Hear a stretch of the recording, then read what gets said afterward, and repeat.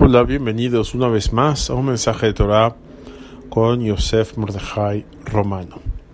Se relata que en una situación una persona se acercó al vecino del Hafetz Haim, el gran erudito, y le dijo que tiene un problema. Le dijo: por favor, ve con el Hafetz Haim, que es tu vecino, y pídele que rece por mí, tal o cual cosa.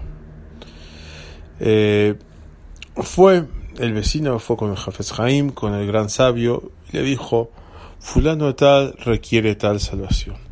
Entonces el Hafetz Haim tomó esto de una forma muy seria y dice: estás equivocado. Es como una persona que necesita algo, un hombre pobre, una persona necesitada, va con un segundo pobre, le dice: oye, pídele a tu amigo que me dé un poquito de dinero, que me regale algo, que tengo mucha hambre. Y le contestó el segundo pobre, dice: estás equivocado. A esta persona a quien tú me mencionas, él mismo es pobre. ¿Cómo te va a dar algo?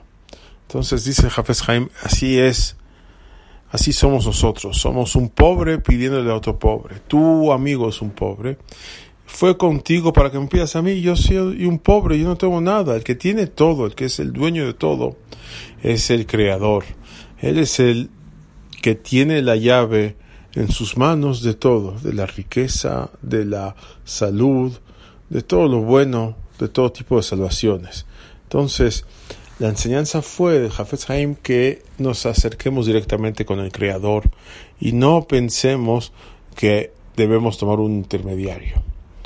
Bien, como advertencia se ha dicho que se diga lo siguiente, que es que definitivamente el Talmud recomienda que una persona, cuando tiene a alguien enfermo en la casa, se vaya con un sabio de Torah que pida por él, por el enfermo.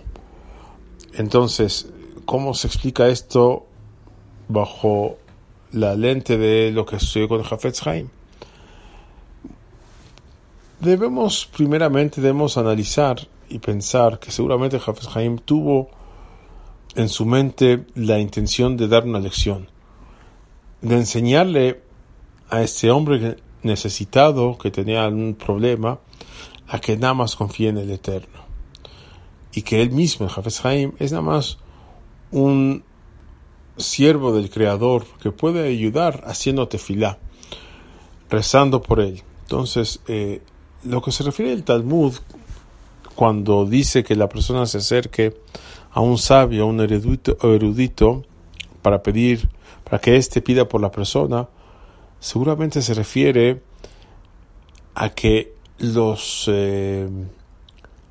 rezos de un erudito son más puros por ser alguien que casi no peca, que tiene menos pecados que uno mismo. Este grado de pureza espiritual de alguna forma influye en la decisión del Eterno de conceder el deseo. Por lo tanto, cuando la Gemara, el Talmud, nos pide que nos acerquemos con un sabio, con un erudito, con un tzaddik, es con esa finalidad, que entendamos que ese hombre, esa mujer correcta, tienen una cercanía más pura y más cercana con el Eterno que nosotros mismos. Sin embargo, la persona debe saber que esto no es algo que impide el rezo. O sea, si una persona no consigue un tzaddik o no quiere ir con un tzaddik por X motivo, él mismo debe rezar por sí mismo y entender que no hay intermediarios entre uno mismo y el Creador. Un yudí no tiene barrera ante el Creador más que la barrera que uno mismo se crea por sus pecados. Por eso, por un lado, la persona debe tratar de conseguir la verajá de un erudito, de un sabio, pero también él mismo limpiarse sus pecados para que él mismo esté más cerca del Creador y sus plegarias den frutos buenos. Buen día a todos.